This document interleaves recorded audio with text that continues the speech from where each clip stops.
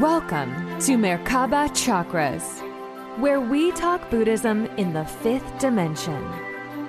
A Buddha is someone who's awake within the matrix and co-creating with divinity as a soul having a human experience.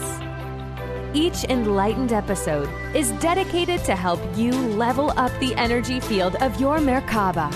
You can manifest the parallel reality that fits the best version of you. This podcast is for entertainment purposes and does not necessarily reflect the views of the host or replace any medical or legal advice. Now, let's welcome your host, author Vaughn Galt, and her guest.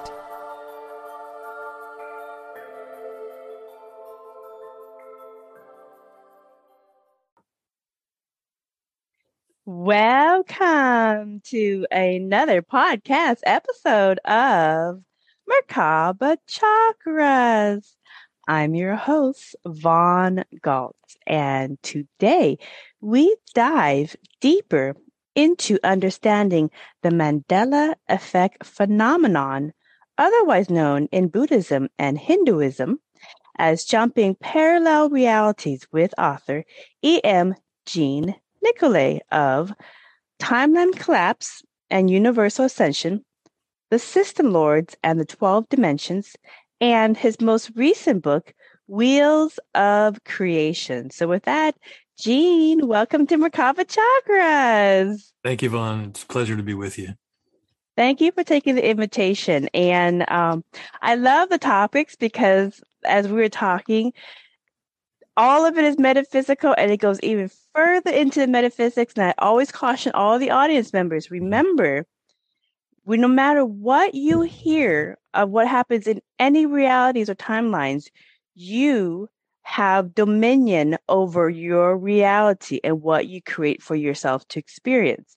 So when you hear one that you like, if you want to match that, you can. If you hear another that you don't like, you don't have to attract and experience that potentiality. Okay. So very basics of Buddhism and Hinduism. And we're going to get further and further into these topics that are just mind blowing. But again, what else do you expect Source to do but continue to divide up reality to create more experiences that we could choose to experience?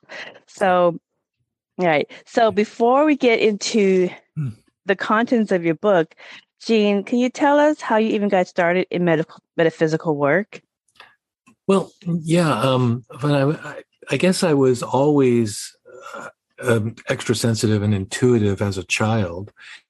It sort of ran in my family, but I was the kid who would say that, Uncle Don was just here, and Mom would say, well, no, he lives in another state. And then a half hour later, they'd call to say that he had passed away.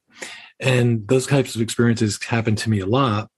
And then, gradually, as any child does, you suppress them, and they were submerged. And then when I was working as an adult in a very corporate environment and very down to earth, I was in New York. I had a friend who said, I know this person. She's a Jungian psychologist, therapist. She just moved to New York and she's starting her practice here. Could you help her to do a little bit of marketing and give her some guidance? And I said, sure, no problem. And I created a couple of different things for her, including her website. And then she kept calling me up and saying, I just love everything. And can I please do something for you? She said, how about I give you, a couple of free sessions? And I went finally, kept saying no, no, no. And then finally I had a very important meeting coming up with a big client. And I said, maybe I'll go to her and she can do a little bit of hypnotism or something to give me some positive thinking for this meeting that's coming up. And I went and she sat me down, and within 30 seconds, I went into a trance. And at that particular point, I said that I had I had contracted, or the voice said that I had contracted to do this work, and that while she was able to help people in her way, I would be able to help people in ways that I could never even imagine if I was willing and wanted to do that. And I remember various things about it, but I came out of it, and she'd recorded everything. And it took me a very long time after that to actually realize or figure out what had happened and to be open to it. But simultaneously, I started having all kinds of experiences where, just the floodgates opened. And I was then able to see auras, and then I was talking to people and able to tell them, what their life purpose was about, and able to access records, meaning the Akashic for them. And this same therapist then started calling me up and saying, I have this very, very difficult case. Could you just, I'll give you the first name of this person. Could you look at, in a metaphysical sense and tell me what is the issue and what's happening and what's their life purpose? And I was able to do that. And each time it was extremely, extremely accurate. She talked to then her colleagues, who are also therapists, basically all over the United States and in Europe. Mm-hmm. And then they started calling me with their cases. So for a period of time, I while I'm still working a very, corporate existence, all night long, I'm talking to therapists all over the world, tuning in to people and explaining to these therapists what would help them, what was the purpose, what was the reason why they actually were having these experiences, and what the issues were. And that one thing led to another. A bunch of things happened, and eventually I said, what I'd really like to do now is maybe write some of this information that's coming through. And that's when the Essence Path concept and the books came about. Part of the information when we began that was very, very important that they wanted to make sure everyone understood was that in this lifetime, you have free will, but you can live on your essence path, meaning that you can live closely associated to the purpose and the reason why you came into the lifetime. And that's when the life is going to flow for you, and it's going to be much easier to create your reality. Or you can, you have the choice, but you could live in your ego. And your experiences then will be vibrational in a sense where you will attract to yourself situations that are much more challenging and learn from those situations. And then it got more involved in the sense that everyone's life mission, let's call it, that they identify prior to the lifetime can actually be experienced in either the positive polarity or the negative polarity. And clearly, it's much easier if you live it in the positive polarity as opposed to the negative polarity. But your soul doesn't care, because that's all subjective. Your soul just knows that for this particular lifetime, these are the life lessons that you have chosen to learn and experience. You can learn them from the positive, or you can learn them through very challenging situations. Mm-hmm. But what's going to become important to understand is that by sort of knowing thyself and becoming conscious of what your life purpose is, your life becomes less challenging, and you will live and create life lessons by attracting them to you vibrationally that are far less challenging. Mm-hmm. And the key to a lot of that seems to be the various personality features that you choose to sort of serve as the parameters around which you will create your life lessons. Mm-hmm. Meaning that, clearly you choose the parents that you are going to be born with. You choose the family members that you're going to be born with. You choose the environment that you're going to be born in.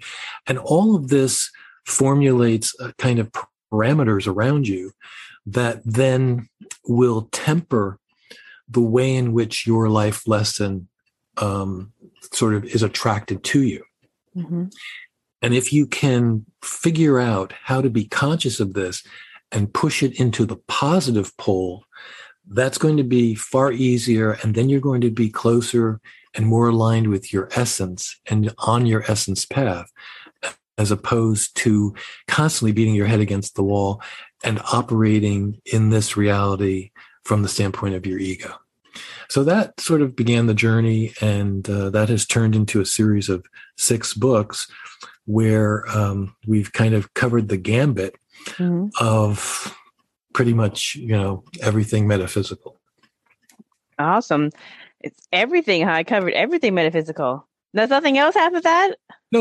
I'm sorry. I guess I don't mean to say everything metaphysical, but for the most A lot of the basics. a lot of the information. Yeah, a lot of the information is, and it can be very, very complex, as you know, is based on the reality of what's happening. And there are books that are, about the emerging timeline and even predictions for the future, as well as the most recent book, which I personally think is I love this book because many years ago, I was told in a dream that many people would be dying coming up, and that the concept of what happens when you die is basically childish and very, very basic. And people need a guide to actually what happens when you die and what the journey of your soul is all about. And so that's the most recent book is really about sort of the process of reincarnation, how it works, how your soul journeys through the various dimensions, and sort of where you stand in terms of, incarnation as a cell in the soul, in the body of your soul. Right. Well, let me ask you something about that, because you mentioned the 2020 to 2022 timeframe. Did you get any kind of sixth sense inkling of what was coming ahead of time? That's all you got, was just a premonition that there could be a lot of deceased people? That was the message that I got with regard to, this is why we will now write this book. Okay. And that book was written, that we started writing that book in 2015. Actually, prior to 2015, it was published. We started writing it right after the last book. So it started writing in 2015. And finally, because it was such a long book and involved book, we published it in 2021. So it was a little bit late just because of so much information. But the prior book, Timeline Collapse and Universal Ascension, does talk about epidemics and it, I don't think we use the term pandemic, but definitely about many of the issues and many of the things that are happening. But interestingly enough, and I don't know if you want to get into this. Sure. It was mostly talked about from the standpoint of the use of biological weapons and World War III. And it was more from that standpoint. And then a very important aspect of that is the fact that your DNA is actually an antenna that communicates to your higher self and to your soul. And it has been discovered that this is the fact. And so there have been various initiatives in order to dampen and to stop your guidance from your higher self and from higher guides. And that's it's a means of controlling you better, because clearly if you are not able to communicate and not receiving through your DNA that information, you're basically a ship tossed on the ocean and, any port in the storm, so that when someone says, oh, now you need to do this, now you need to do that, basically, you're at their mercy. So that talked about it from that particular standpoint more than anything else. So that, together with some of the techniques that are being used. I mean, the manipulation of the weather and scalar weaponry, and how that scalar weaponry is being used to interfere with your DNA, but it's particularly being used to interfere with your communication to your higher self. Mm-hmm, mm-hmm.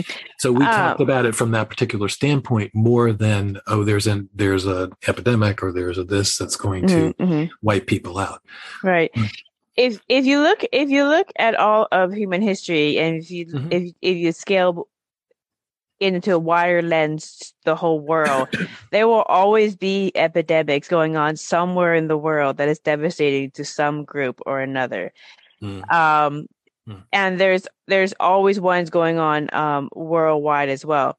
But the thing I found interesting is when it comes to a lot of world events that are in terms of historical impacts, like the Vietnam War, the Black Plague, right. Like the bigger ones in scale as compared to smaller feuds and epidemics that didn't have a huge impact. A lot of intuitives pick up on that ahead of time.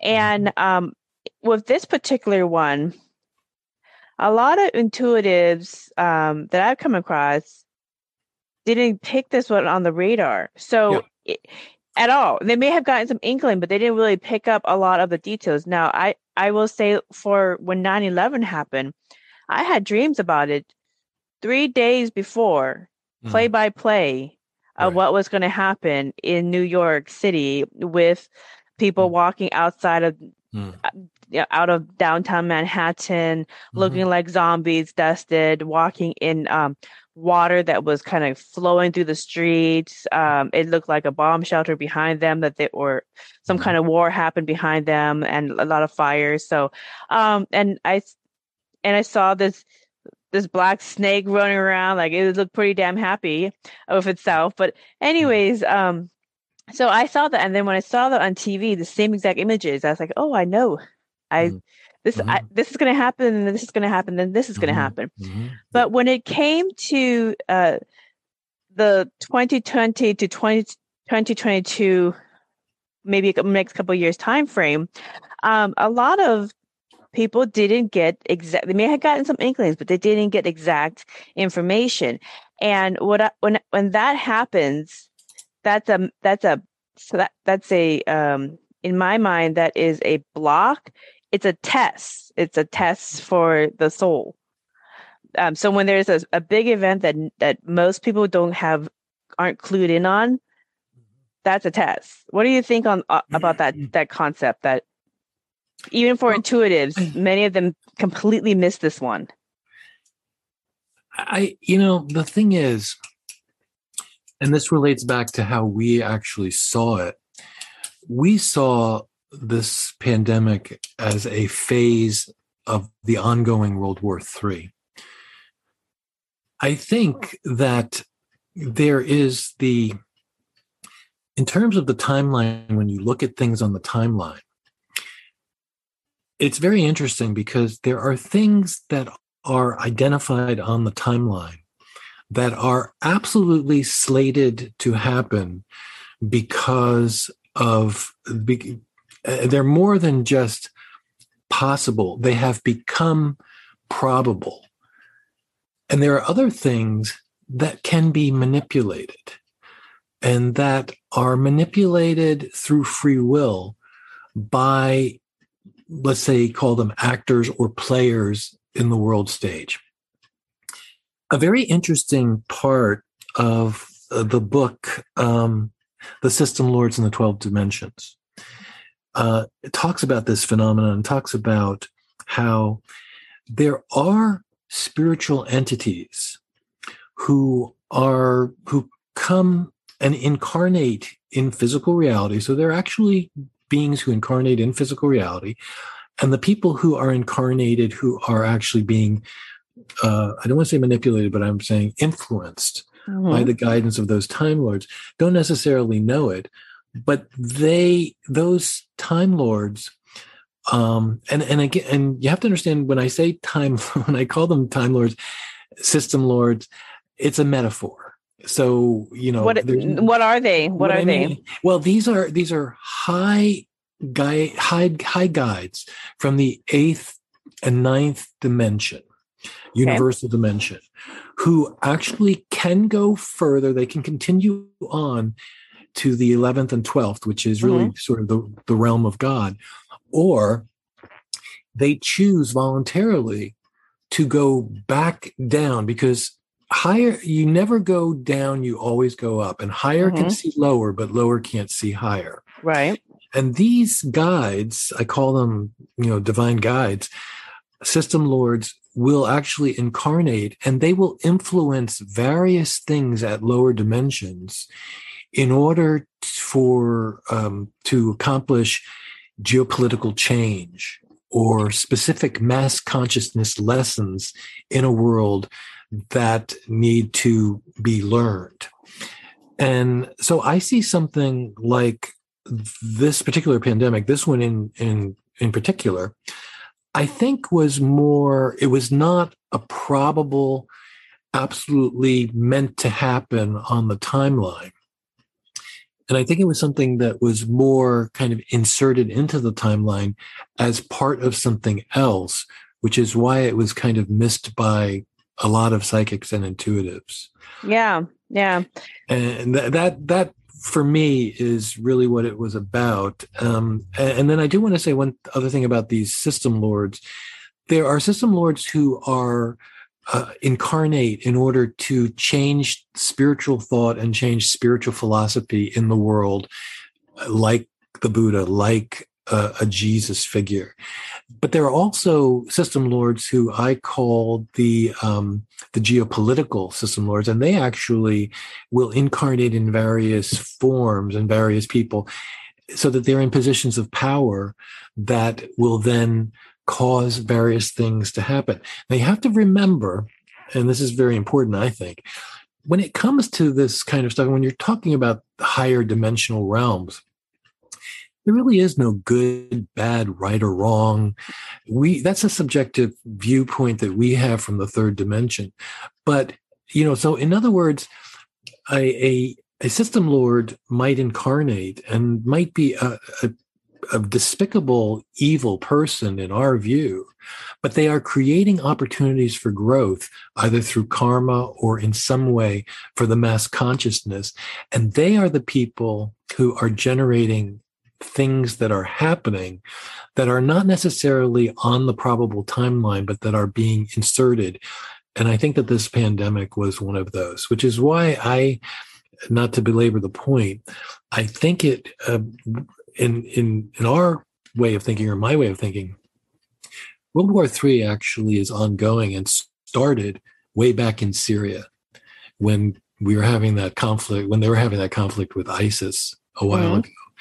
And even what you see transpiring in Ukraine is a continuation of that same war, just as the pandemic is a continuation of that same war.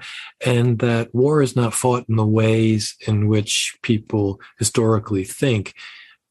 This is going to be part and parcel of what is going to change the geopolitical face of the world coming up, as per some of the things that we've mentioned in timeline collapse. Right. So I have a couple questions about that. So First of all, let's talk about these system lords. Okay. Why don't they just go forward to the next dimension? Why stay back and play with these more elementary levels? What do they get out of it? Well, they get growth out of it. But haven't they already grown to get to the 8th or 9th dimension of consciousness? They have, but you have to also realize that what they're doing is they're coming back in terms of sacrifice and their own, they're giving back is more or less what it becomes. So an entity who then incarnates as a figure such as a Christed figure or a Buddha is doing so in a lower dimension in order to change the existing views of religion, add another dimension to it, bring it to a higher level, bring it bring consciousness to a higher level, and they're basically it becomes their job. And not everyone is, not all souls become system lords, but as souls progress through the hierarchy, some will choose to become, quote, system lords. And again, it's a metaphor. Rather, they will become guides who actually continue incarnations at lower dimensional levels in order to assist and to influence reality and things that happen, in order to provide opportunities for growth for the people who, of the other souls who are incarnated, who are not at a higher consciousness. Okay, so these system lords decide to basically do a bodhisattva journey where instead of going forward, you go back and try to help everybody else raise consciousness. Yep. But that's the outcome that. Yeah, go ahead. Well, they don't go back, and they incarnate, so that, you know, they're not necessarily just like coming back into the third dimension. They are incarnating parts of themselves inside of the dimension. And that kind of leads to something maybe we'll talk about in a second, but in terms of reincarnation and how reincarnation works and how the journey of the soul works, because the journey of the soul is basically related to the ascension of souls through the multidimensional universe. Right. Sorry, go ahead. No, right. So, basically, the outcome is to basically raise people's consciousness so they can go up in the frequency. Is to create opportunities for growth, karmic or otherwise, so that people, against the backdrop, will have experiences where they have to make choices, where they have to do things, where they have to get involved, where their consciousness will grow through those karmic opportunities for growth.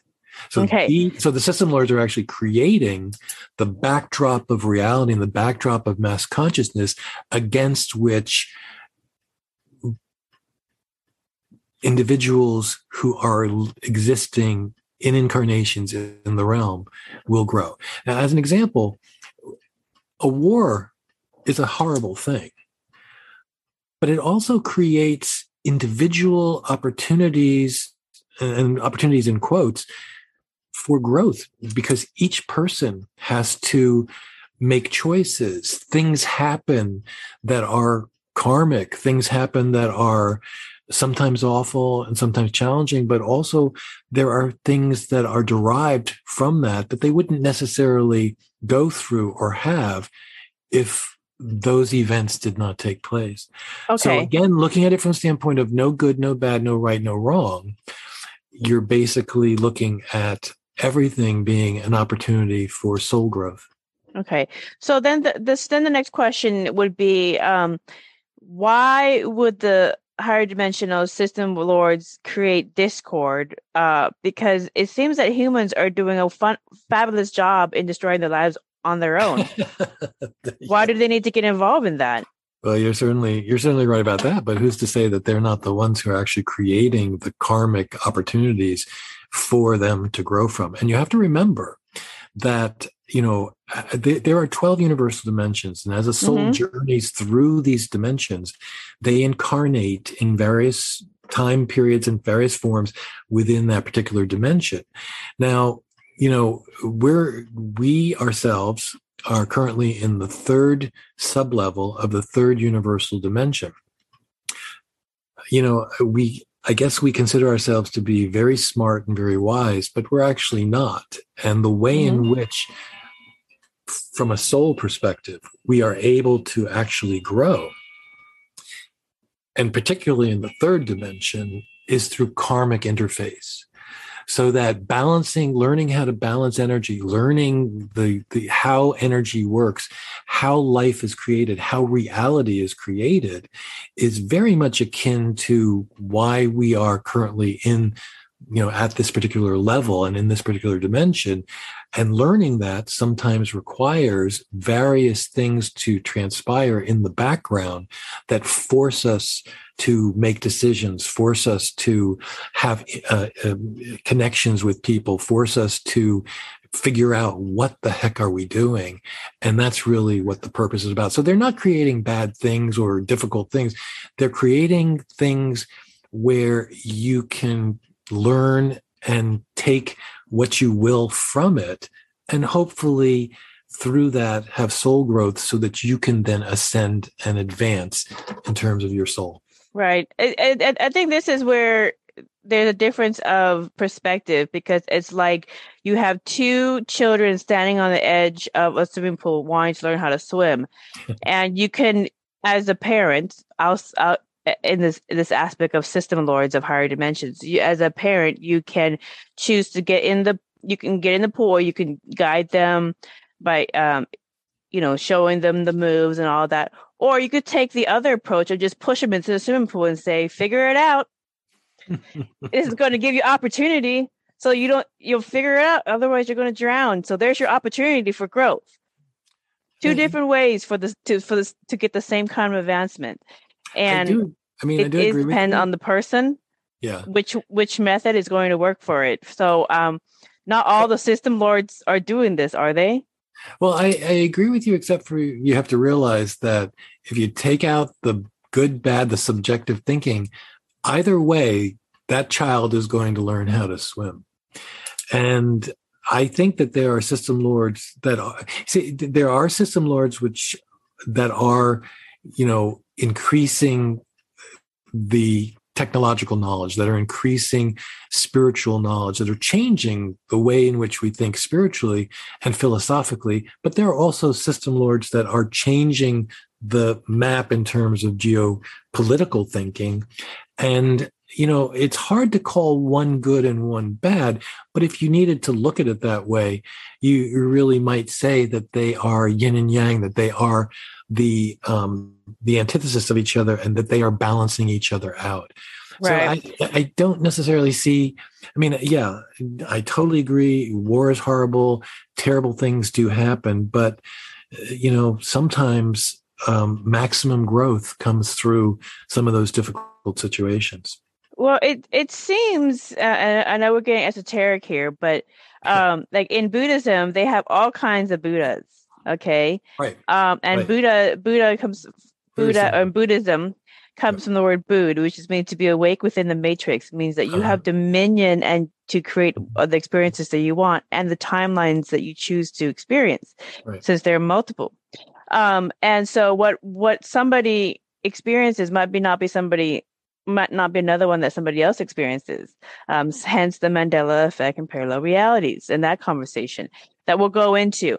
But in closing out the thing of the system lords is that not all the system lords and all the beings of higher dimensions will use this strategy, because this strategy is can be seen as poison rather than medicine.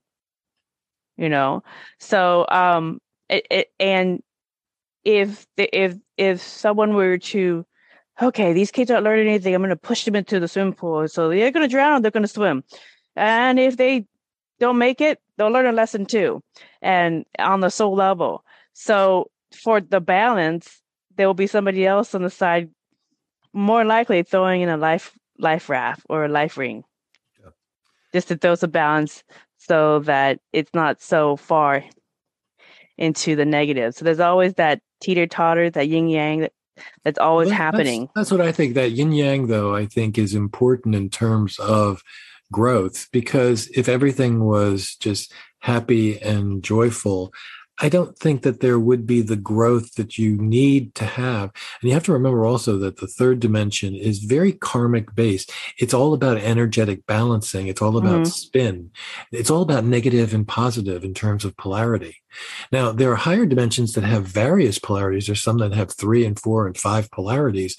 But this particular dimension that we're in has, basically 2 polarities that create spin.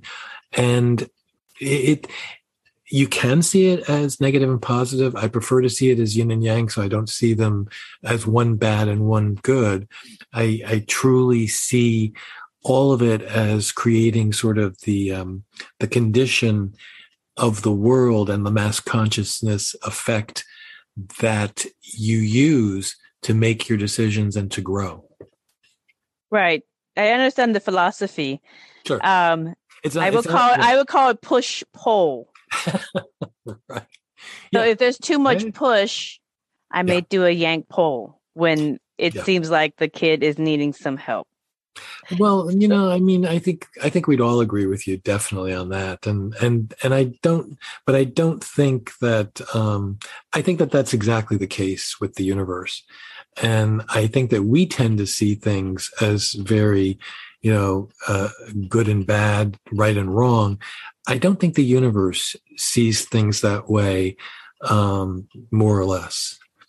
Yeah, with the thing with the yin and yang conversation, or the push pull, positive, negative, however we want to label it, is that there always, in order for it to continue to expand and grow, there always has to be maybe a little bit more positive than the negative. Because if it's a little more negative, the negative will self-deconstruct. That's how it happens. Negativity, the negative keeps pulling and pulling, and self-deconstructs. It does not expand. It is not expansive or cohesive. That's just the way nature is. There has to be a little bit more positive. I understand what you're saying. And this is not to say that, I'm being religious, but just as an example, without the difficulties caused by the Romans being in Judea during the time of Christ, there probably would not have been a Christ. And so my point is that, yes, that very negative, and there were, they did horrendous things, I'm sure, and what have you, if you look at the history of it. But out of that emerged the principle of Christ that then became a kernel that people rallied around, that ultimately toppled what could have been seen as an evil regime. So that's kind of what I'm saying. All right. So let me ask you this. Let's move beyond the system lords, because there's different system lords, and they all have different opinions on how to help expand. And I'm more on the camp. There's always going to be a little more positive. Otherwise, there is no expansion if it's more negative. And I like your analogy of the Buddhists too, because that's very true, and I think that's very true and very significant. Well, there's always like the drunken Buddha, the comedic side, where at the very end, when everybody is kind of losing a little bit, he throws his alcohol away. He's like, oh God, now I have to do some work. And he comes in the last minute and helps, push forward positive expansion. I think we're definitely saying the same thing. Yeah. Right. So let's talk about the image on the screen. So for the podcast listeners who's listening audio, we don't see Gene's video. We see the cover of his book, Wheels of Creation.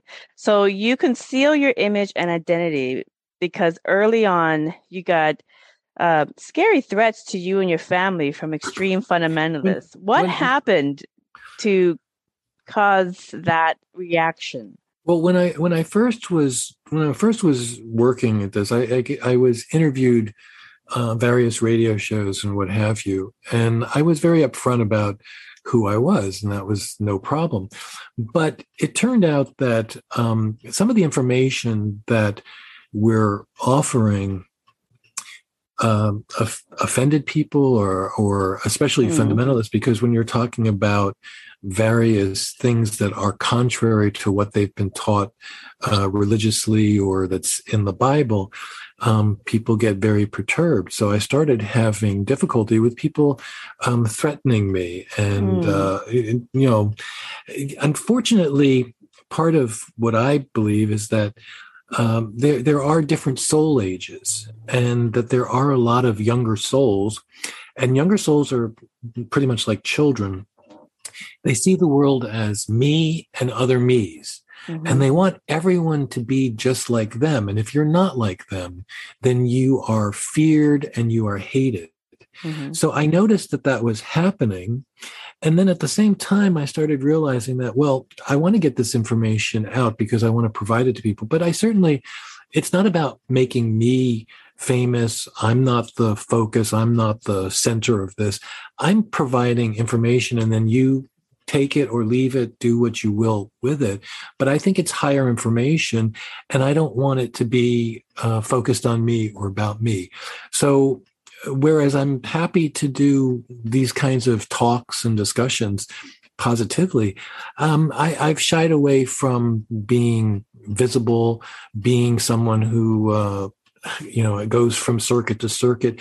And believe me, I could have done that. But I really didn't want to do that.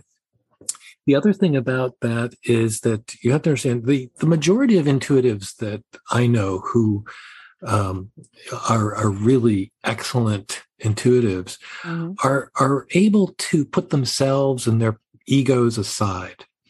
And I think that in a sense, the reason why I have been able to bring forth some information that, is really valuable for people, I think, in my opinion, it's because I was able to put myself aside and allow the information to come through me without having an agenda.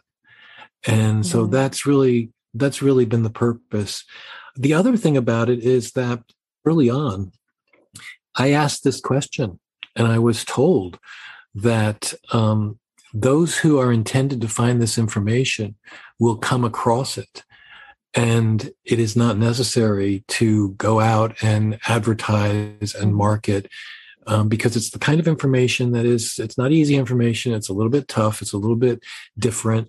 And those who are really intended to find it will.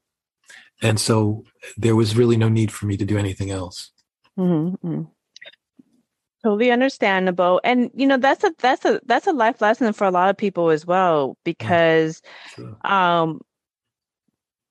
the thing is, certain sects and certain philosophies around the world are more fundamentalist and extremist in their viewpoints and their acceptance of other people's perspectives on reality, on what consciousness or God is, and if they come across something that they don't necessarily understand or agree, instead of respectfully saying, well, that's not how I want to create my reality or my life, but you are free and welcome, go ahead as a free will individual incarnated as a human on earth, by the same source. To express your reality and yourself anywhere you want, as long as you don't hurt others. You're describing an older soul and the vision of what an older soul is. An older soul is you're you, I'm me, and as long as you don't hurt others, you become conscious and you make your own decisions through free will. But younger souls, like children, just like I said, don't see the world that way, and they really want to feel comforted, and they want there to be other people just like them in the world. And we're currently in a world where that is very much in play. And frankly, I don't see any difference between, and I hope people don't get offended by this, a Christian fundamentalist or an Islamic fundamentalist are essentially, they're both young souls who just happen to have a different ideology. But that struggle, you could even go as far as to say the whole struggle between Democrats and Republicans is a struggle of young souls who want everyone to think like them. And because you don't, you're my enemy. Older souls don't think that way. And that's what you were describing. Yeah. But let me ask you about that. The thing is, the higher conscious beings, their essence has a greater influence on reality and the whole. So, there are lots of old souls, wise souls who have incarnated in this reality. And because of that, their overarching essence is going to mediate or kind of simmer down the young souls who are really extremists. What do you think about that thought? Well, I think hopefully that's true. Unfortunately, though, I see a proliferation of younger souls in the world as ascension happens, and as this dimension evolves and the second dimension becomes the third dimension. I think that that's what changes everything. As that happens, older souls will begin to cycle off, and when I say cycle off, I mean they will start to move on to incarnations in the fifth dimension because they have reached a certain level of consciousness where they no longer need the lessons of the third dimension.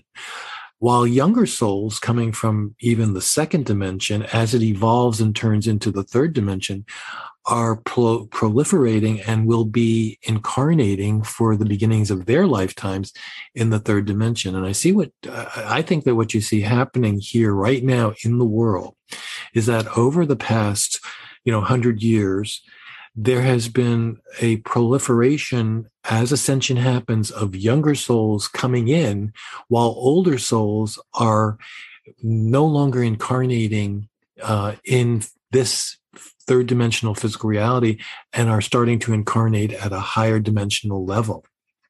Now, I'm not someone who believes that we're all just going to pop off into the fifth dimension. So that might be, I know there's a lot of people who think that suddenly one day everybody's going to wake up in the fifth dimension. And I don't see that as being the case. I think that we, in terms of the journey of our soul, our soul will ascend to the next higher dimension, and then we'll start incarnations in the higher dimension. Whereas if you are an older soul right now, you might have one more lifetime, two more lifetimes in this particular physical reality, but that ultimately your soul will ascend and move on to the higher dimension. Whereas younger souls are essentially going to be taking over in the third dimension and are going to be more or less, will be the ones who are actually involved. And that's the purpose of an ascension period. Right. So, it's interesting because I do quantum hypnosis and I do sixth sense consultations all over the world, remotely, and the clients that I get and my counterparts who use different modalities in their practices, they keep getting much of the similar type of client who is an old soul, has lived many lifetimes, not just in the earth realities, but in other realities and other planets as other star beings. And they're coming here to raise frequency and raise consciousness into more interstellar level. And that is the consistent message over and over and over again that they're getting from all their clients. And so that completely is different from what you're saying is mostly young souls coming in, because if that was the case, with counterparts, we would get all these young souls, and that we're not getting young souls in our practices. What's happening there, I think, is twofold. First of all, you're attracting to yourself, because of your vibrational quality, older souls to begin with. I think also that, going back to sort of the concept of the system lords, there are definitely older souls who are trying to help, who are incarnating. They might not have ascended yet, because ascension is also a factor of free will. You do not have to ascend. And there are some who will stay for their own growth purposes, in order to help with the vibrational quality of the third dimension. But I think those are the two things that are happening. I'm talking in the grander scheme of things in terms of the ascension of this actual dimension. It is a dimension that ultimately will always be the arena for a younger soul to create incarnations, many incarnations, and then eventually cycle higher to the next universal dimension. Right. The other thing also is, and I totally understand that I'm asking these questions because some of the things that you're saying aren't supporting some of the other real life cases that hundreds and hundreds. I have a counterpart that's used quantum healing and regress over 1,000 people in Australia. And we talk, and she says, all I'm getting are star seeds, ancient souls. All I'm getting are source code souls, straight from source, straight from nirvana, angels in different dimensions coming in to help with raising frequency to the higher dimensions. Well, all these souls are not young souls. I wouldn't disagree with you that, but 1,000 is not 6 billion. And I have to say that there's always going to be guides. There's always going to be those who come in, who are older souls who have already experienced many, many, many lifetimes in the third universal dimension, who are now maybe choosing not to ascend to a higher dimensional lifetimes in order to, help this ascension period happen, help others like themselves to find the way and to ascend. And I would say basically that these people, like does attract like. And so you are definitely attracting to yourself those older souls of a higher vibration who are helping each other, or you're helping them. If you are a practitioner who does that, you're helping an older soul to actually find the way so that they then can ascend and they can transmigrate to a higher dimension. Yeah, but the thing that I found, and that many Buddhists find in reincarnation research through different modalities that they have done through the ages, is that reincarnation is not a linear thing. You don't go from third to fifth to seventh. It depends on where the soul. Just like you had proven earlier that the eighth and ninth dimensional assistant lords are reincarnated back into the third dimension for various reasons of their own. Somebody who is an angel soul from the angel dimension, or somebody who is a source code soul straight from source, who's already made to nirvana, can at this time choose to come here for various reasons to kind of do a bodhisattva or to do a little bit of service, and then go straight back to source after this. Because there's no linear cycle. When you have already migrated up the game board, you can jump wherever you want to go, depending on the intentions of what you're striving to experience or achieve. I think that's true, but from my experience and from what I've seen, there are those souls who are higher souls who do that, but they're not the majority. Right. And from my experience, there is a very natural evolution and progression that souls actually do through the universal dimensions. Now, in terms of wheels of creation, which is why we called it wheels of creation, the soul, when it is cast out from source, begins incarnations in the first universal dimension.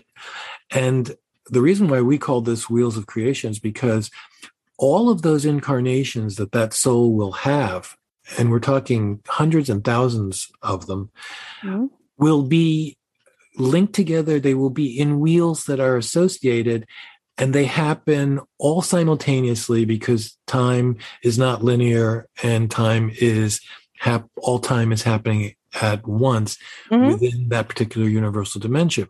So a soul will actually create these wheels of creation, each wheel with a purpose, and you might be one incarnation on that wheel, whereas the other members of that wheel might be in various different time periods during that particular universal dimension. And then when you actually pass from physical reality, you then go through the sublevels of that dimension and return to your soul. And when you return to your soul who stays in that universal dimension, that soul, for the most part, will then transmigrate and will ascend to the next universal dimension where it will do exactly the same thing. And this happens through all the universal dimensions, with consciousness becoming higher and higher and higher as these lifetimes are experienced in lower universal dimensions. So I see it a little bit differently, yes, there are definitely souls who bounce around and come back, but they are very specific, and they do so in order to give of themselves and also for growth when they are at higher levels. But for the most part, the journey of the soul is through the universal dimensions in the manner in which we described in Wheels of Creation.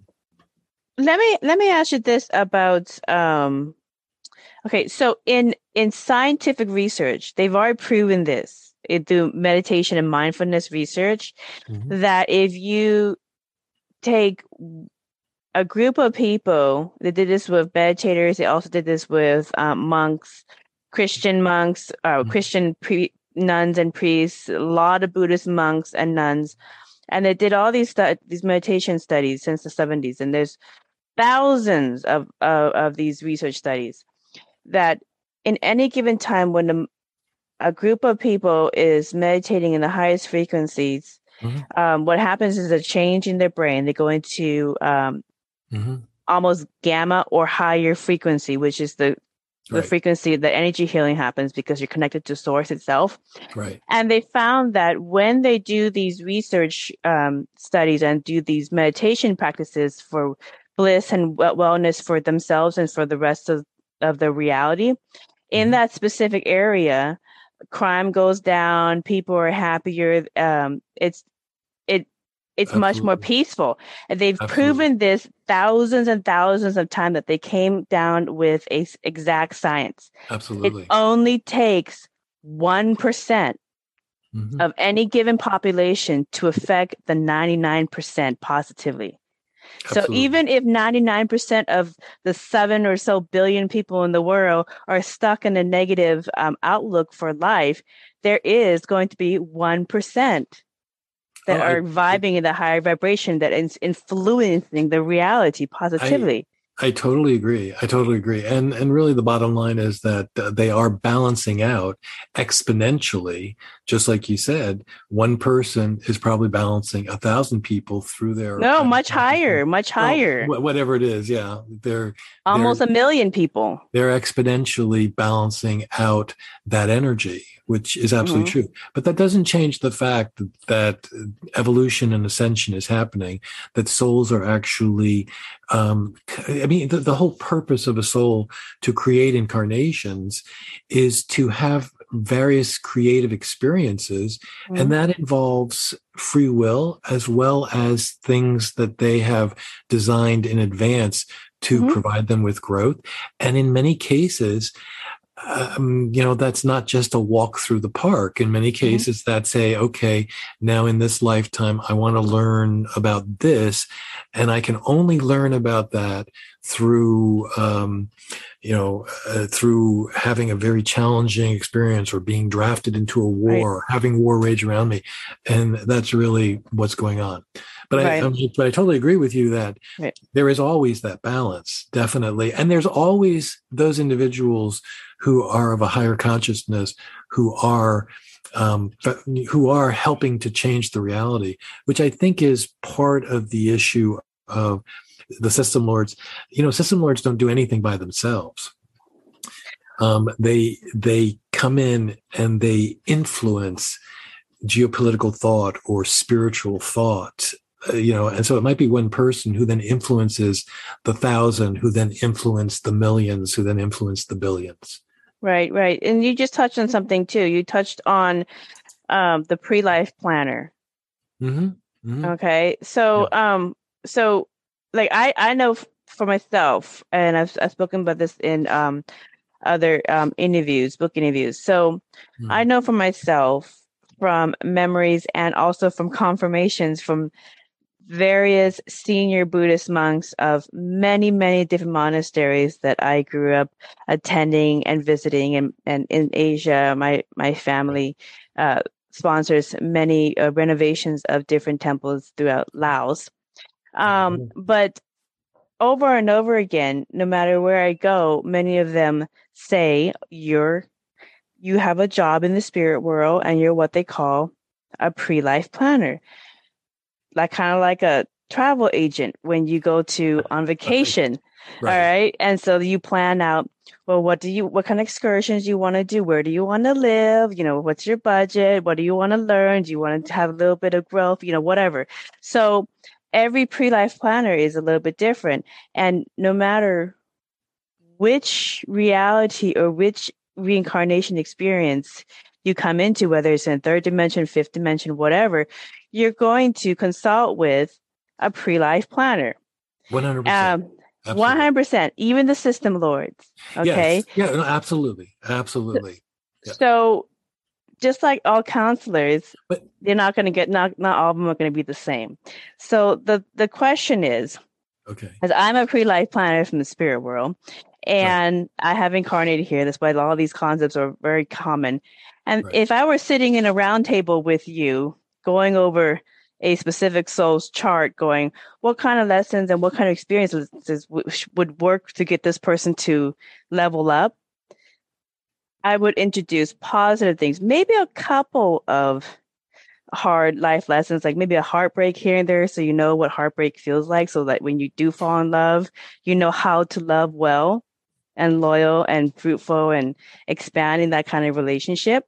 But for the most part, I remember always telling my clients when I'm helping them take out their different pre-life hard knocks and the loves and all the different aspects, that you can still learn the lesson. It doesn't have to always be suffering. It doesn't have to always be pain.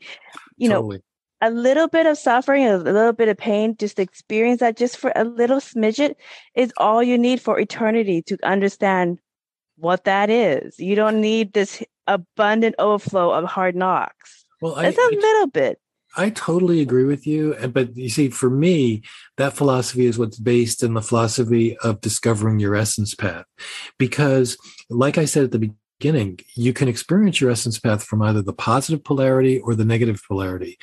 And basically, the universe doesn't care because you're learning the same lesson. Mm-hmm. But it's going to be much easier for you to learn lessons of love through loving experiences rather than to learn lessons of love through very difficult, challenging, hateful situations.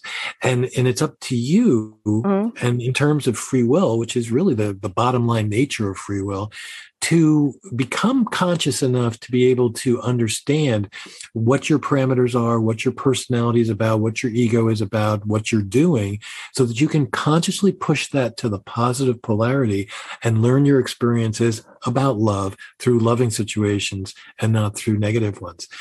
So it's not as though someone is saying to you in terms of planning the lifetime, oh, we're going to give you a lot of negative things here and there and there. It's basically, we're going to give you a situation where you're going to learn about love. And so this person is going to come along, and if you don't meet up with that one, then this one will come along, and that person's going to probably break your heart, or is going to have to leave, or perhaps is going to die at a certain point. And now it's up to you to figure out how to navigate that, what kind of growth is going to come from that, and how you're going to respond. And that then creates consciousness growth. And you're 100% accurate. You have complete control over that under the conditions that you become conscious as to what you're all about, what your life lesson is, what your mission is. Jean, I get this image of our offices are really close to each other, and I'm passing like somebody who's just not getting take the softer lesson, take the softer approach. Oh, you want to get beat up? Oh, okay. I'm like, you go to Jean's office. No, Jean's office. No, please don't. Go to Jean's office. He's got a timeline for you. Not. Absolutely not. You're like, no. You see, I'm like, yes. No. I'm anything but negative, and that's my whole entire point. We tend to see things as positive and negative. In reality, they just are. In terms of the universe is just allowing you to grow. How you grow is up to you, and how you choose to see these things that happen to you, and how you learn, how you get to know thyself, which is really, there's a reason why that's a very important, thing. That's going to influence how you direct the things that happen to you. And you can push them into the positive pole instead of the negative pole. Or in my way of thinking, you can live on your essence path, or you can live in your ego. It's up to you. But it's going to be very challenging to live in your ego. Right, right. What I always advise people is when life just seems so unbudging, just call your angels, your guides, find whatever modality, absolutely lock it up, absolutely. bring on your team, and follow synchronicity, follow the gentle guidance, and you'll learn. If you learn your lesson fast, you don't have to do all the other lessons you set up for yourself. And so my question is, because I see this all the time, why do so many people insist on hitting their head against a brick wall? Because they do. Why? And they do. And they don't have to, as we're saying, they don't have to, but they do. They do. And that's the challenge That's the challenge. That's the challenge is to provide support and guidance without enabling them to continue not to have their bottoms so that they can pick themselves up. I'm totally with you on that. So let's move on to beyond this part, because this is a conversation and roundtable for pre-life planners to discuss cases. So right. And can I add one thing also? Yes. It's interesting that you say that, and it's very true. There definitely are souls who positively do that, just as there are certain specialties. It's interesting because your soul is actually a pre-planner, and that's how it influences through to you. So I think that that's an interesting concept, and that many of the things that an individual incarnation or lifetime, like your lifetime, would be around those, learning about assisting others to grow and learning about, like, specifically what you're doing, because that then would key right into what your soul is learning through all of the lifetimes it's creating. And I just think it's a fascinating idea. Oh, there's a whole another side segment on just pre-life planners as part of creation. As part of reincarnation. Well, so that's a whole. There's a number of different specialties. There's a number of different ones. And, and that just happens to be one of them. Right. And generally, I would add also to that most pre-planner souls who are specializing in that are ultimately souls that are the guardians of the Akashic record. Because in order to be a pre-planner soul, you have to have access and understand how to access the Akashic in the 8th universal dimension. And so most of the souls, like your own, that does that actually hangs out in the 8th universal dimension with the Akashic records. Yeah, but here's the thing that's going to be mind-boggling for some of the audience members. Yeah. All aspects of your soul exist in all areas that you want to experience at the same time. So I'm looking and talking to Jean here right now, but another percentage of your soul could be existing in the spirit world. Oh, 100%. You know, 100%. we're pushing clients back and forth. No, that's absolutely right. You're absolutely right. Yeah, that's how it works. Exactly. Let's go beyond this. Well, and it's part of the conversation of all the lifetimes in the universal dimension that your soul is creating are connected to you, and the things that happened in your life on your wheel of creation influences what happens in those other lifetimes, backwards and forwards. So, I mean, it's part of the whole entire strategy of ascension of the soul. Right. Okay. So here's a fascinating thing. So as a kid, you met, and correct me if I'm wrong, Uri Geller at the airport? I was on an airplane as a kid. I was early teen, so maybe 13, 14, on an airplane. Through some mix-up in seating, I was. There are no accidents. There are absolutely no accidents. Yes, you're right. And through a mix-up in seating, I was traveling with my father, but I was separated from him and was seated next to Uri Geller. And I didn't know who it was or anything about it. In fact, I didn't for many, many years until afterwards, realization. But he was kind of interesting because he started talking to me and he told me that eventually I would do this kind of work. And then he actually gave me a medallion, and the medallion is the medallion is an antique. It has an antique emblem of a menorah on it. And he said, this is the light of God. And this was told, God told Moses, I believe it was, how to actually create this. And he said to always remember that you are the light of God in the world, and the information that you will be giving to people is from the light of God. And I had no idea. I thought that the man was completely crazy, did not know what he was talking about because I was a kid, and it didn't dawn on me until later. And I still carry the medallion with me to this day, many, many decades later. So yeah, it was an interesting experience that I didn't appreciate at the time, but it certainly was. He was tuning in to, I guess, what I had planned to do or what I had come here to do. Right. In your book, Wheels of Creation, you had expressed you found some new insights about reincarnation. Can you give us a brief overview of that new insight? Yeah, I think that we've covered a little bit of it, but the most important thing, I think, is that, reincarnation has always been seen, like you said, as a linear progression.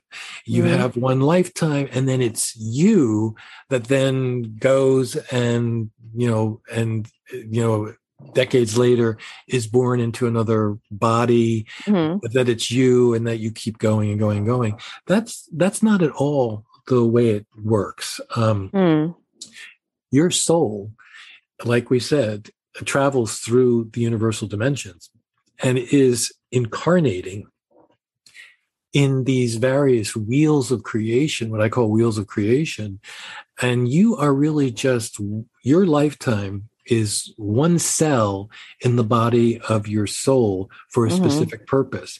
And that grouping that are on the wheel will be related to a specific mission, just the way that the cells in your body, you might have cells that are in your heart or in your liver, and that all of it comprises who, the body, and all of it comprises who you are, but they are all individual souls. I'm sorry, not souls. They're all individuals that are existing within the body of the soul. So that was the very important first thing that was somewhat different, and that I think people really need to understand. And then the other part of the book that is, I think, so interesting is talking about the process of what happens after you pass away in this particular dimension. A lot of people tend to think, okay, you go through a tunnel of light and then you get to paradise, or you get through gates and you get to sit, on someone's knee, or you get to see grandma, which does happen, certainly, but that's not at all. It's a very, very simplistic view of how this happens.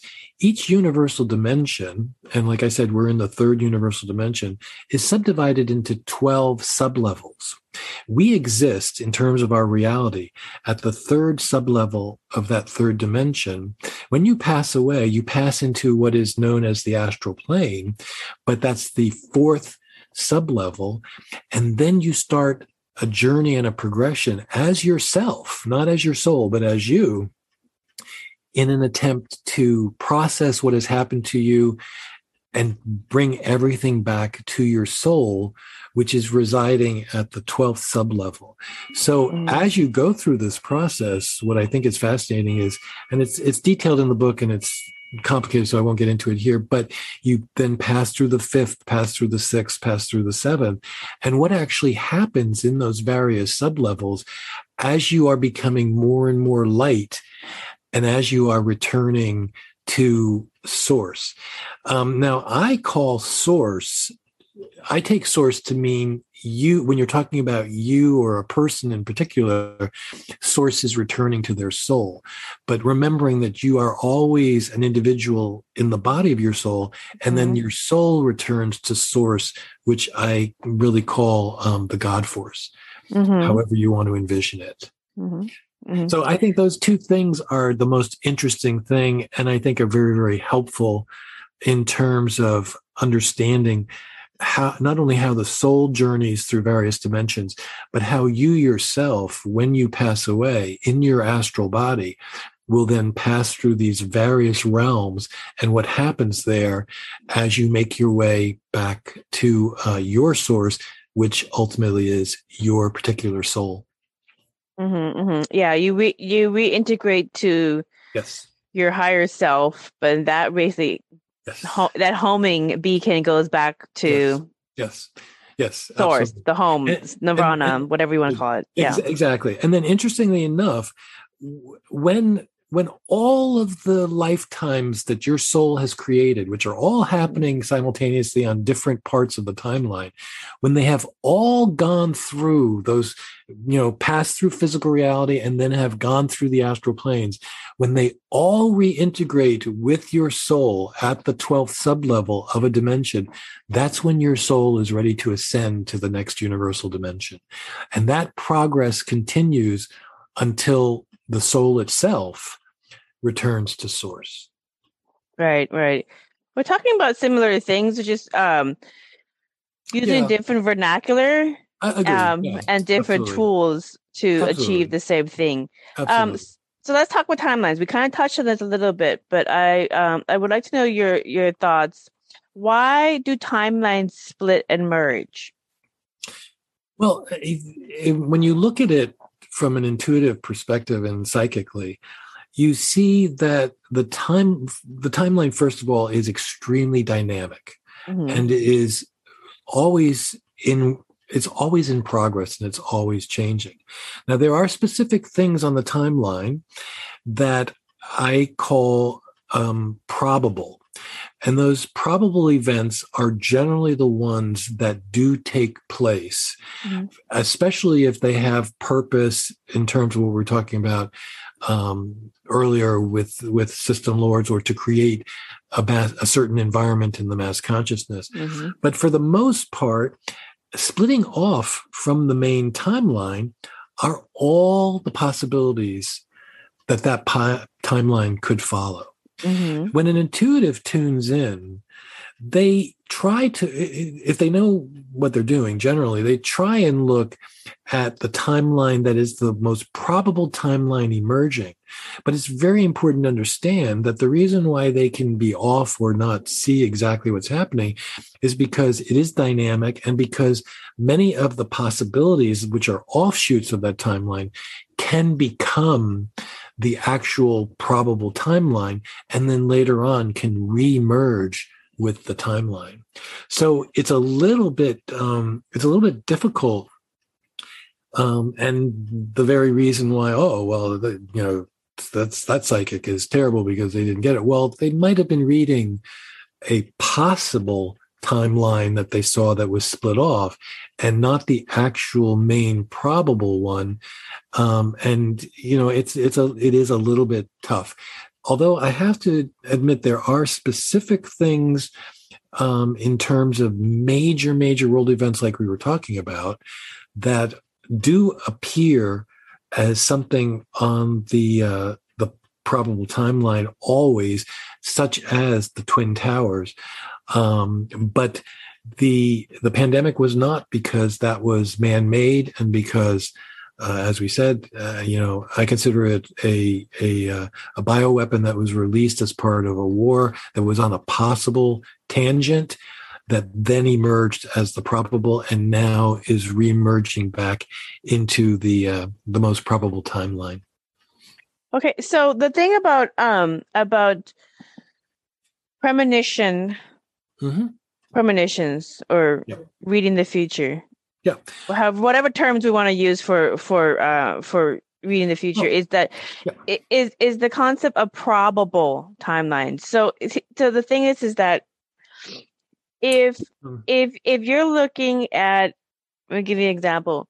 If you're looking at somebody who is reckless driver, they don't put the seatbelts on regularly. They are not stopping at stoplights. There's a high probability they're going to get into a car accident. All right. Mm-hmm. So also, if for others who are maybe more meticulous in how they drive, there's a higher probability that person is not going to have much, if any, car accidents, and probably going to have a better car insurance rate than somebody who's more reckless because they're a higher risk. Okay, Right. so this is the concept in credit. What is your credit? Are you a high risk or you're a low risk? So when intuitives are reading probable futures, they're reading whether you're a high risk for this timeline or a low risk for this timeline. And it really comes down to the person's frequency. So if they, and whatever is in their pre-life plan for what they're going to experience. So there's a combinations, which goes back into the concept of Mandela effects or parallel realities, where I know I never experienced a reality where I saw Nelson Mandela die in prison. And whereas my best friends recall their experiences of watching on the news Nelson Mandela dying in prison and how it affected their moms and their parents watching it in the news. I never recall that because I recall him becoming president and dying a couple of years ago. This is 2022. And so you have people merging into the same experience coming from completely different firsthand. You can put a lie detector test on them, firsthand experiences of the same events, completely different. So that proves for many people who have these different experiences of the same events, and they can find others to corroborate either experience, that there are parallel realities going on simultaneously. Now, that goes back to the various timelines with all the possibilities, because everything is possible, and they but they happen. You could talk about that in terms of the creation of reality. And what is creating reality? Because all reality is created. I mean, conscious, isn't it? Consciousness is creating reality. Isn't it us, our frequency, our consciousness is creating reality? Consciousness, but there is the mass consciousness factor that comes into play. Okay, so then here's the question of that, because I'm gonna ask more questions as the conversations go along. The question with reality creation is reality creation, whichever timeline you go into, whether you go into a timeline where Nelson Mandela died in prison, or you go into an experience, a timeline where he became president and died a couple of years ago. Two different timelines, two different experiences.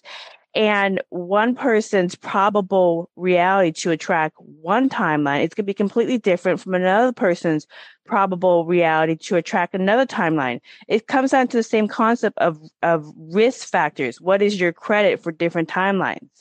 So can you explain it in... Well, I mean, why certain people are attracted to certain timelines and other people have other timelines? I don't see it. What emerges in reality, I don't see as being different timelines. There's one timeline that emerges in reality. Yes, it can change. Yes, it's dynamic. Yes, it is related to the creation of reality. What I would think is that this person is actually intuitive or projecting what they are seeing is actually what they themselves would attract to themselves, and the reality that they would attract, or the possible timeline that they would attract.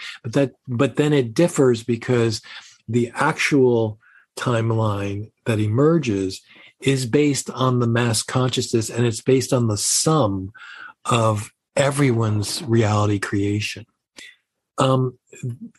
Absolutely positively, when you sleep and when you are in visiting the astral realm, which is what you do when you sleep, you do experiment with reality.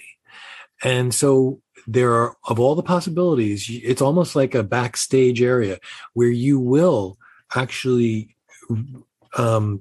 things that are related to you, you will experiment with the possibility, and some of them will come to pass and some of them will not.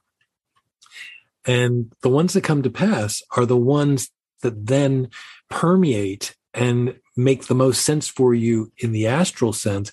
And then you are able to magnetize that to you and pull those events into reality on the timeline for yourself. So that becomes an important factor. And it sounds like the person you're talking about was doing a combination of those things. Okay, that's a lot of. I have Q&A'd my friends, my families, my coworkers. Yeah. Okay, it's not just a couple of isolated incidents. I have Q&A'd lots of people, and I will get one or the other bucket, which means there's two different parallel realities going on, and these people don't know each other. They didn't experience the experience together, but they have the same recall. Nelson Mandela died in prison. Nelson Mandela became president, died a couple years ago. Right. And so it's not like they, and so there's two different ones, and then they merge, and now they're existing in right now the same reality. So there is that proves that there is a concept of timeline splitting and timelines merging. People are splitting in which timelines they're going to go into an experience, and people are merging after certain events. And then going, what did you experience? Well, I'll tell you, because I've had some episodes of these Mandela effect episodes where I have Q&A'd over 50 people who recall watching the movie Shazam.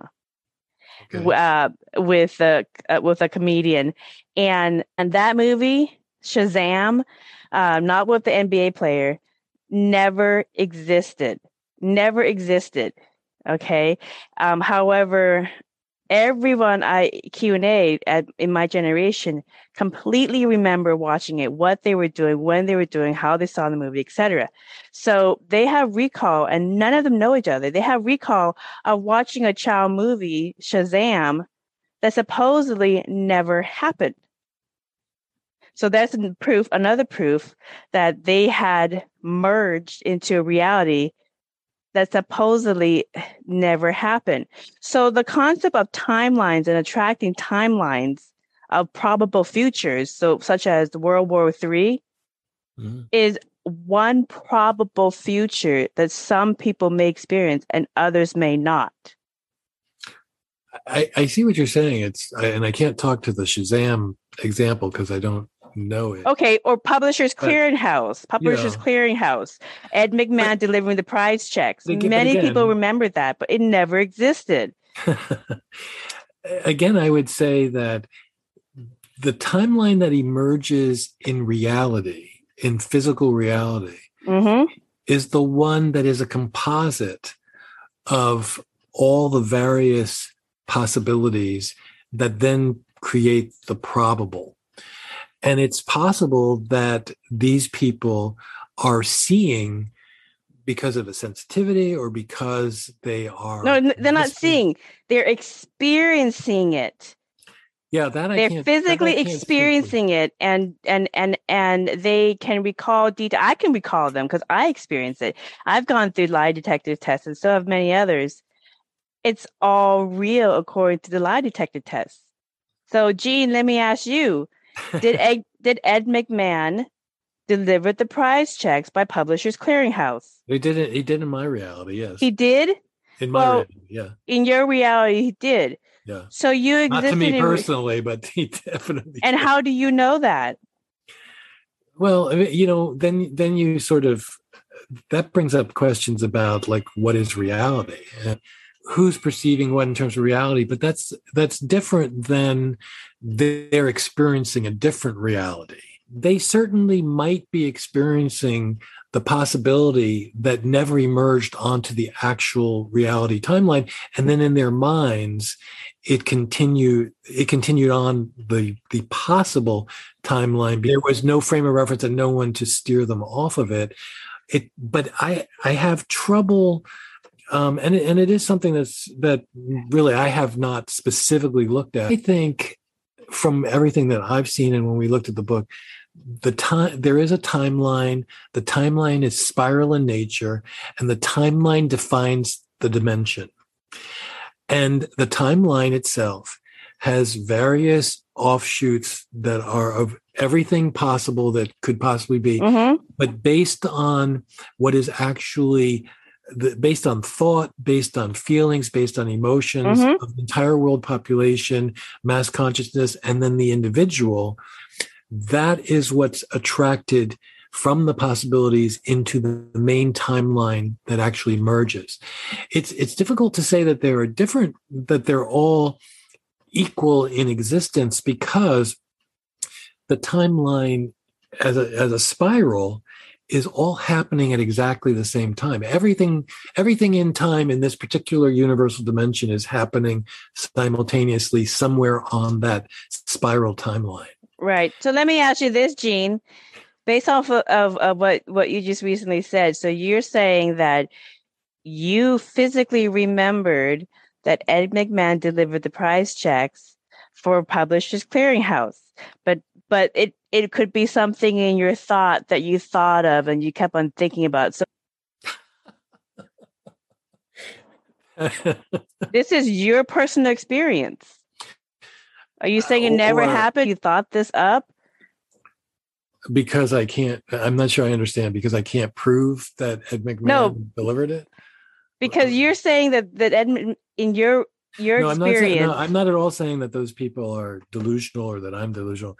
I'm simply saying that there are sensitive people who, like with a premonition, are seeing a possible timeline or a possible future. Are you saying that you perceived that it didn't really happen? No, I mean, in the reality that I know, that's what you remember experiencing. Happened, yes, exactly. Okay, now, well, I'm telling you that it never happened. Well, I know, and you're saying to me that other people in their reality, it never happened. You know, it's hard to speak to it, and what I'm trying to explain is that it did happen for them because they saw a possible future, but because they didn't. It's not a matter of seeing.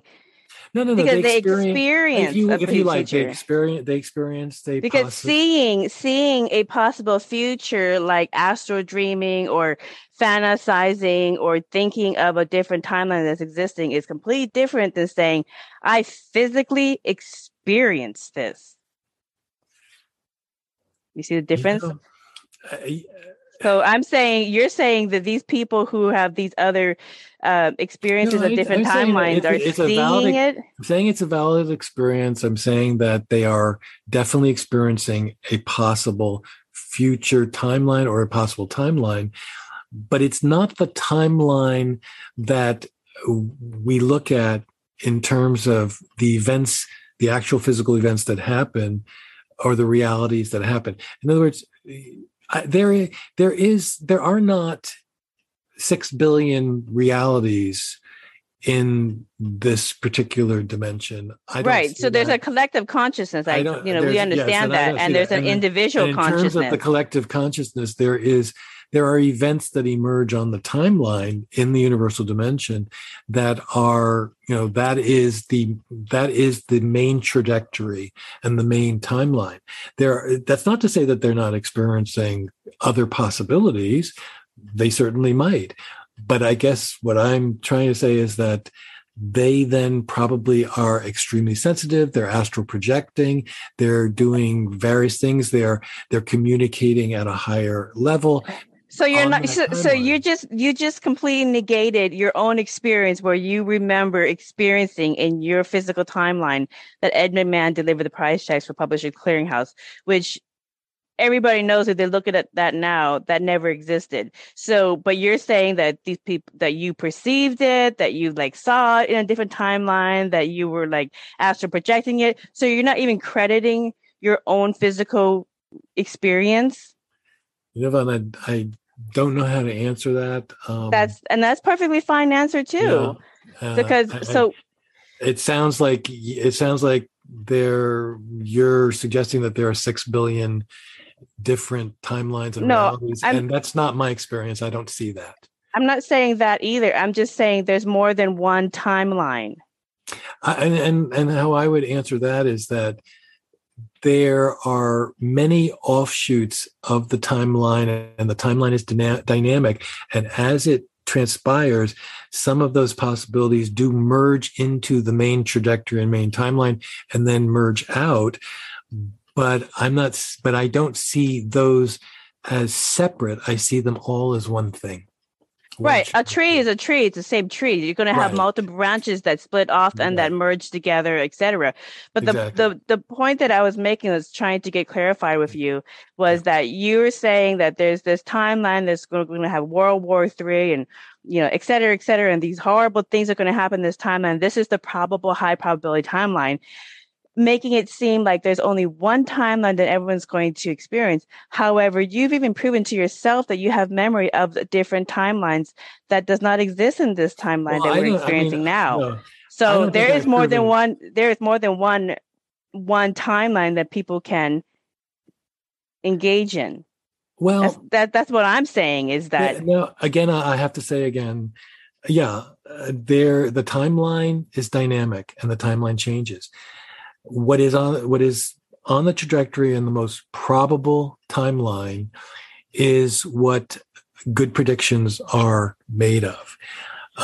So you can have predictions that are the possible, i.e., Ed McMahon never existed. That doesn't make it reality. No, that is the reality. You can look it up right now. Ed McMahon. I don't see that. Ed McMahon existed, but he never delivered the Publishers Clearinghouse price checks for people. That never existed. Well, that's possible. Yeah. No, you can go look it up. I dare you to go look it up. No, I'm sure you're right that he never personally went. Same thing with Nelson Mandela never dying in prison. Face of it. Yeah. Again, possible timelines that are trajectories, but they're not equal in terms of the main timeline and the main probable trajectory that is happening, which actually consists of all the possibilities as they merge together. So then let me ask you this. Since we are basically proving that there are multiple timelines and people are coming from different timelines and those timelines are splitting and they are merging, why are people merging into the same timeline? Is there a reason behind that? Yeah. The reason is magnetism, and the reason is vibrational quality and what is necessary to be on that timeline. Okay, so then here's the other question about timelines, because timelines that you attract and experience prove that it is the user who has a big factor in what they're going to experience, which reality they're going to experience. The user can be an influence for sure in terms of the trajectory, especially if you're talking about their own probable future on that timeline. But I don't think that if I think right now that I don't want there to be war, that doesn't necessarily mean that there's not going to be war somewhere in the world. Well, there's always going to be somebody fighting somewhere in the world. True. Trying to work out their issues. Okay. If you love someone and you want them to grow spiritually and learn through their whatever lessons they're going through, you can allow them the space to go through that lesson. That's the basics 101 in universal consciousness. But and again, that goes into allowing you the freedom to have your experience, even if we don't agree with it. But the question comes down to timeline I think creation. that's a very important point to make. Yeah. The thing that comes down to timeline creation is who creates reality then? If we, the user, do not create reality. Oh, no, I never said that. I mean, I totally believe that you create your reality 100%. Okay. So if you create your reality 100% and you are making decisions that put you into a certain frequency and trajectory into a timeline. What you're saying, though, is that just because I create my reality doesn't mean that somewhere down the street or on the other side of the world, what I don't want to happen isn't happening. Well, yeah, because those people in that part of the world are experiencing whatever they're creating. Okay. Agreed. So let's do a quick example. North Korea. The people of North Korea don't push back against their government, and then they're going to continue to get what they get. But if they do push back and work creatively together to push back against that, they outnumber their military forces. They outnumber their government. They can turn it around and be more like South Korea, and then they can unify the country. So that's just a basic example that most people can understand. So it comes down to every individual has a consciousness that influences the people around them, that influences the people around them, that influences the whole in that specific area. And then then as a collective consciousness, they influence the trajectory of which timeline they're going to go into. And that can change drastically depending on the change in consciousness. I 100% believe that. There are many, many possibilities, but what I'm saying, which I think is what differs from what you're saying, is that they all ultimately eventually merge into what is the probable trajectory that creates itself in reality. Okay.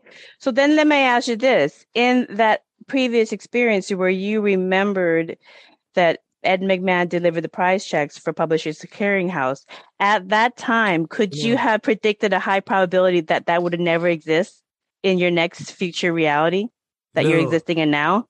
So what you're actually saying, though, is that never existed. Ed McMahon. Yeah, Ed McMahon never delivered the prize checks for Publishers Clearinghouse. I think that's clear. He never delivered the prize checks, but he was certainly on all of the television advertising and was certainly the face of Publishers Clearinghouse. That never existed. Oh, well, that's an interesting concept. It's true. You look it up. Yeah, I will. It never existed. It never existed. I can go right now on my computer and we can look it up, and you're never gonna see it. That's very interesting. Very interesting. And that's why I'm asking you questions for that, because you're saying you experience a reality that I'm saying if you look it up, you're never going to find anything that he was a representative for Publishers Clearinghouse. I have to say that the way in which people perceive or experience reality is very different. So you are correct in that.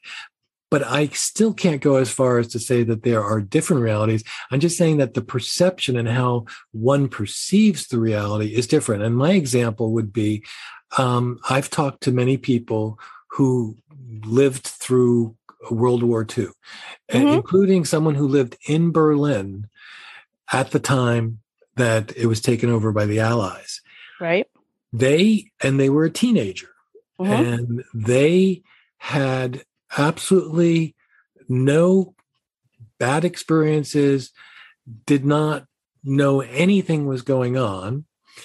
And someone else who lived in Paris, who during the occupation experienced absolutely every challenging, horrific thing that you can imagine. It's an example to me of how based on your vibrational frequency and based on your integrity, how reality, even if there's just one, can affect you or not affect you, be attracted into your proximity or not attracted into your proximity. And I think that's more indicative of sort of your own vibrational quality, your own consciousness as to what affects you and what you invite in, versus saying that, well, there's lots and lots and lots of different timelines and lots of realities, which is not something that I believe. Right. So you just said that during the World War II, you know of people who experienced the Nazi timeline, and you know people who didn't experience the Nazi timeline. Is that No, correct? no, not exactly. Yes, but yes, that there were Yes. Okay. people who, let's say it this way, people who went through the exact same war, one who was right in the midst of it and had everything happen to them, and one who was in the midst of it who had nothing happen at all and barely even knew anything was happening. Right. So Now what you're saying is that those are two different timelines. I don't see it that way. I see it as the same timeline and the same reality, but that based on that person's vibrational energy and their own consciousness, they were attracting to themselves different things. That's the difference that I see. okay, so if you use that concept that because it could be that one person's in a kind of a sheltered suburban community that didn't really have a lot going on, so they weren't really going to be No, affected that no, much. it wasn't the It's not case. that. It Okay. was not the case.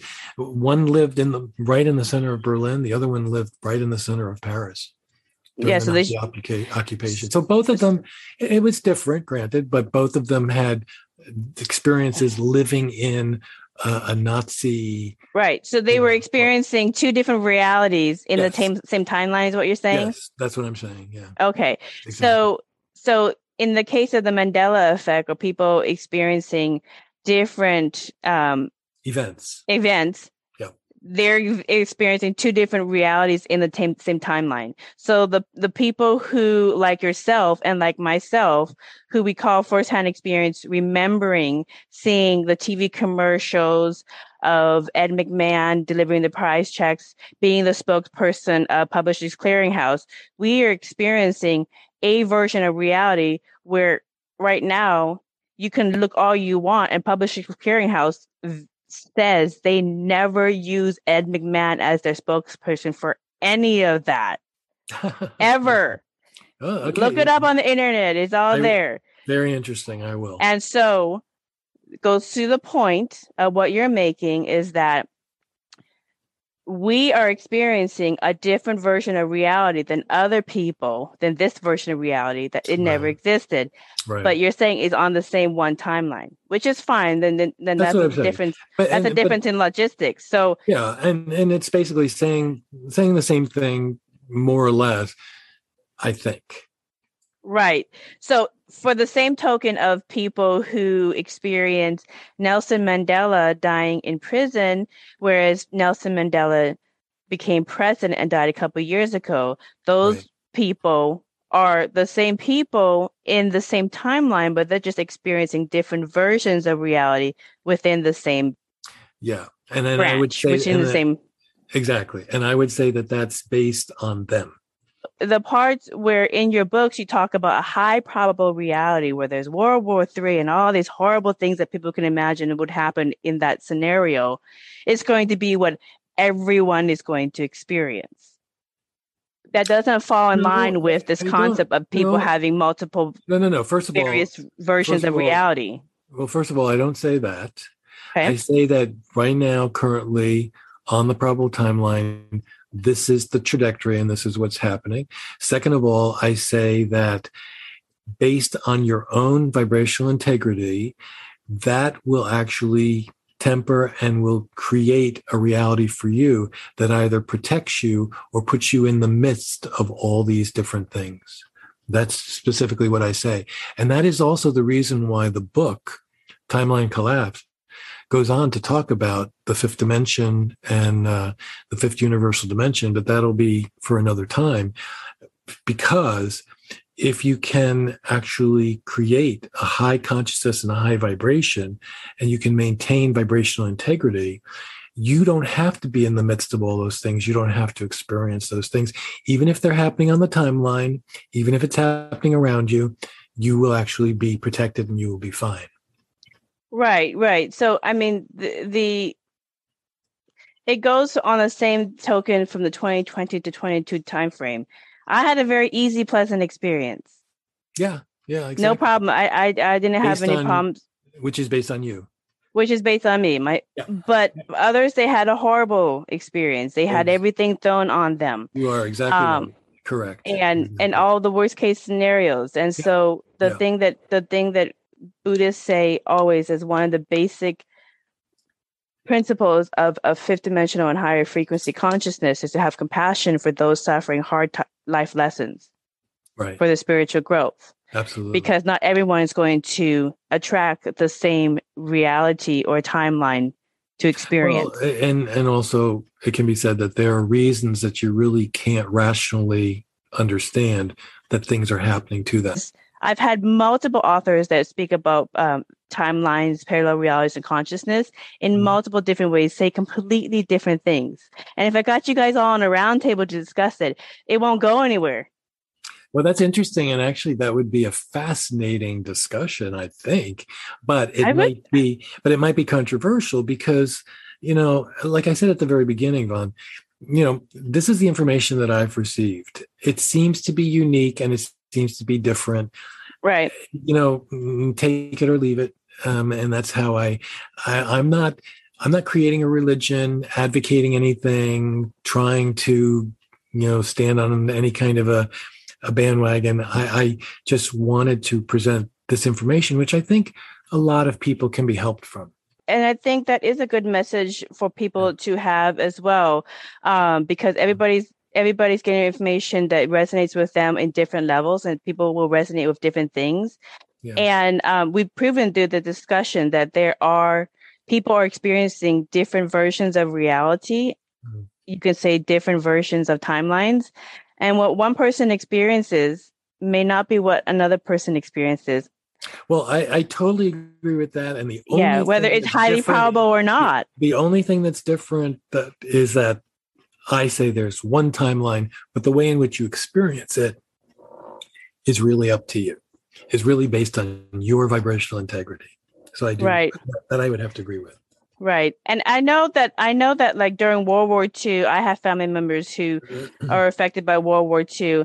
And I have family members who lived in other parts of the world that were very peaceful and never really, if it wasn't for the news, they wouldn't even know that there was World War II going on. Exactly. And you see, that's my whole point about everything that's happening in the world today, including the things that are predicted in timeline collapse. It doesn't mean that you have to be in the midst of it. It means that this is the most probable future, and this is what's seen on the timeline. But that does not mean that you have to experience that, particularly if you can focus on the integrity of your vibrational quality. Through meditation, through prayer, through being with like-minded people, whatever it might happen to be. Right. We've gone through a lot of different perspectives when it comes to timelines and reality creation. What timelines are probable for certain people, what timelines are not probable for certain people, how people experience various versions of reality and how you and I see it, and as well as others. So it is consciousness, and spiritual expansion is an evolving thing that really only Source knows how it all works. So do you have a last message for everyone? Well, I think that my message would be, just like you were saying, vibrational quality is probably the most important thing derived through consciousness. Whatever resonates for you in terms of raising your vibrational energy is probably the most important thing you can do, especially at this time. That vibrational energy reverberates not only to the other lifetimes that your soul is creating, but to your soul and to the whole universe. Mm-hmm. Wonderful. Well, Mr. Gene E.M. Nicolay, for some people, these concepts of timelines and collapses in timelines, different versions of realities, and then how our consciousness expands is too much for some people. And for others, they want more, and they want more perspectives to help them create their reality. So we want to understand what is happening with reality and how we can navigate this phenomenon to experience the highest and the best version of Earth in the fifth dimension and beyond. So for more information about EMG Nicolet's offerings, please visit his website, which is essencepath.com. And thank you kindly to the audience for listening to another enlightening conversation. Until next time, blessings. Mwah. We hope you enjoyed this episode of Merkaba Chakras, where we talk Buddhism in the fifth dimension. For more information about today's guest, please go to the show description. For more information about Vaughn's metaphysical work, please go to merkabachakras.com. The views expressed today are for entertainment purposes and do not necessarily reflect the views of the host or replace any medical or legal advice. Don't forget to subscribe for more interviews about the fifth dimension. Until we meet again, blessings.